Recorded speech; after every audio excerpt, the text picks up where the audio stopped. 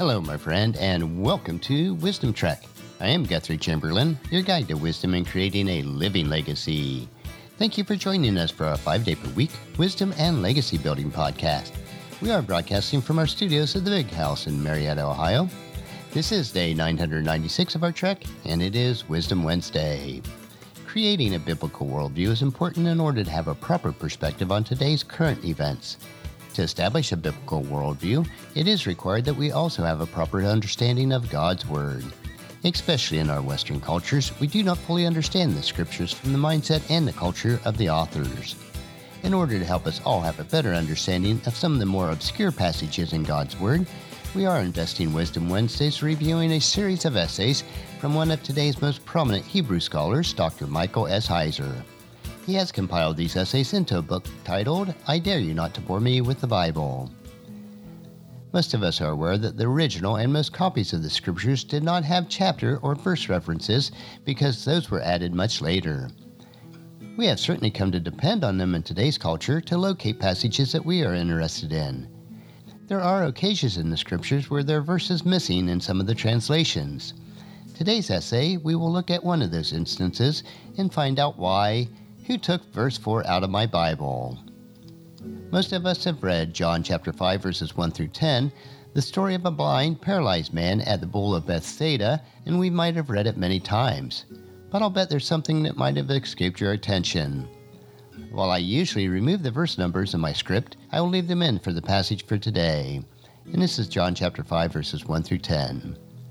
Afterward, Jesus returned to Jerusalem for one of the Jewish holy days. Inside the city, near the sheep gate, was the pool of Bethsaida, with 5 covered porches. Crowds of sick people, blind, lame, and paralyzed, lay on the porches. One of the men lying there had been sick for 38 years. When Jesus saw him and knew that he had been ill a long time, he asked him, Would you like to get well? I can't, sir, the man said, for I have no one to put me into the pool when the water bubbles up. Someone else gets there ahead of me. Jesus told him, Stand up, pick up your mat, and walk. Instantly the man was healed. He rolled up his sleeping mat and began walking. But this miracle happened on the Sabbath. So the Jewish leaders objected. They said to the man who was cured, You can't work on the Sabbath. The law does not allow you to carry your sleeping mat. Now if you read this passage very closely, you'll notice that verse 4 is missing. If you start with verse 1, then you realize that verse 4 is not there. Verse 4 is included in some versions like the NSAB, and the verse reads like this. For an angel of the Lord went down at certain seasons into the pool and stirred up the water. Whoever then first, after the stirring of the water, stepped in was made well from whatever diseases which they had been afflicted. The verse is not just missing in the New Living Translation from which I read. The situation is the same in the NIV, the ESV, the NSRV, the CEV, and the NET Bible. Now, if you use the NSAB or the NCV, you will see the verse there, but it's been placed inside brackets, whereas the King James Version or the New King James Version contains verse 4 without any notation or demarcation. So what's going on here? Who took John chapter 5 verse 4 out of certain versions of the Bible, and why? If you're using a study Bible that doesn't have verse 4 like I read from, you will likely see a note at the end of verse 3, or the beginning of verse 5 explaining why it isn't there. This is a textbook case of a disagreement between manuscripts of the Greek New Testament.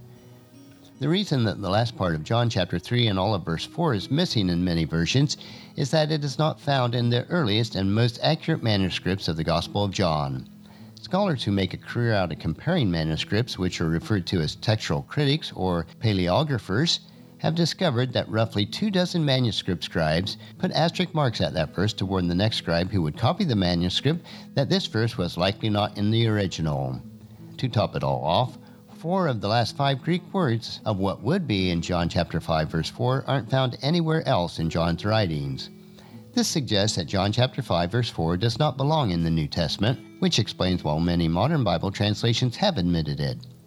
After the 1900s, translators used newer manuscripts which were discovered in the 1800s, which revealed that the verse was likely not in the original. That is why verse 4 is listed in the pre-1900s in the KJV as is, without any brackets, and the NKJV followed the KJV in this regard. Most recent Bible translations either omit it completely or retain the verse within brackets. This gives us a clearer picture of what the original product of inspiration looked like. Why would verse 4 not be included in the original New Testament? It is not because there's an angel in the story. The Bible has no problem with angels. They're all over the place, doing all sorts of things. But like today, there are many that deal in folklore or superstition about angels. The idea that the angel stirred the waters at a given time during the year was one such superstition.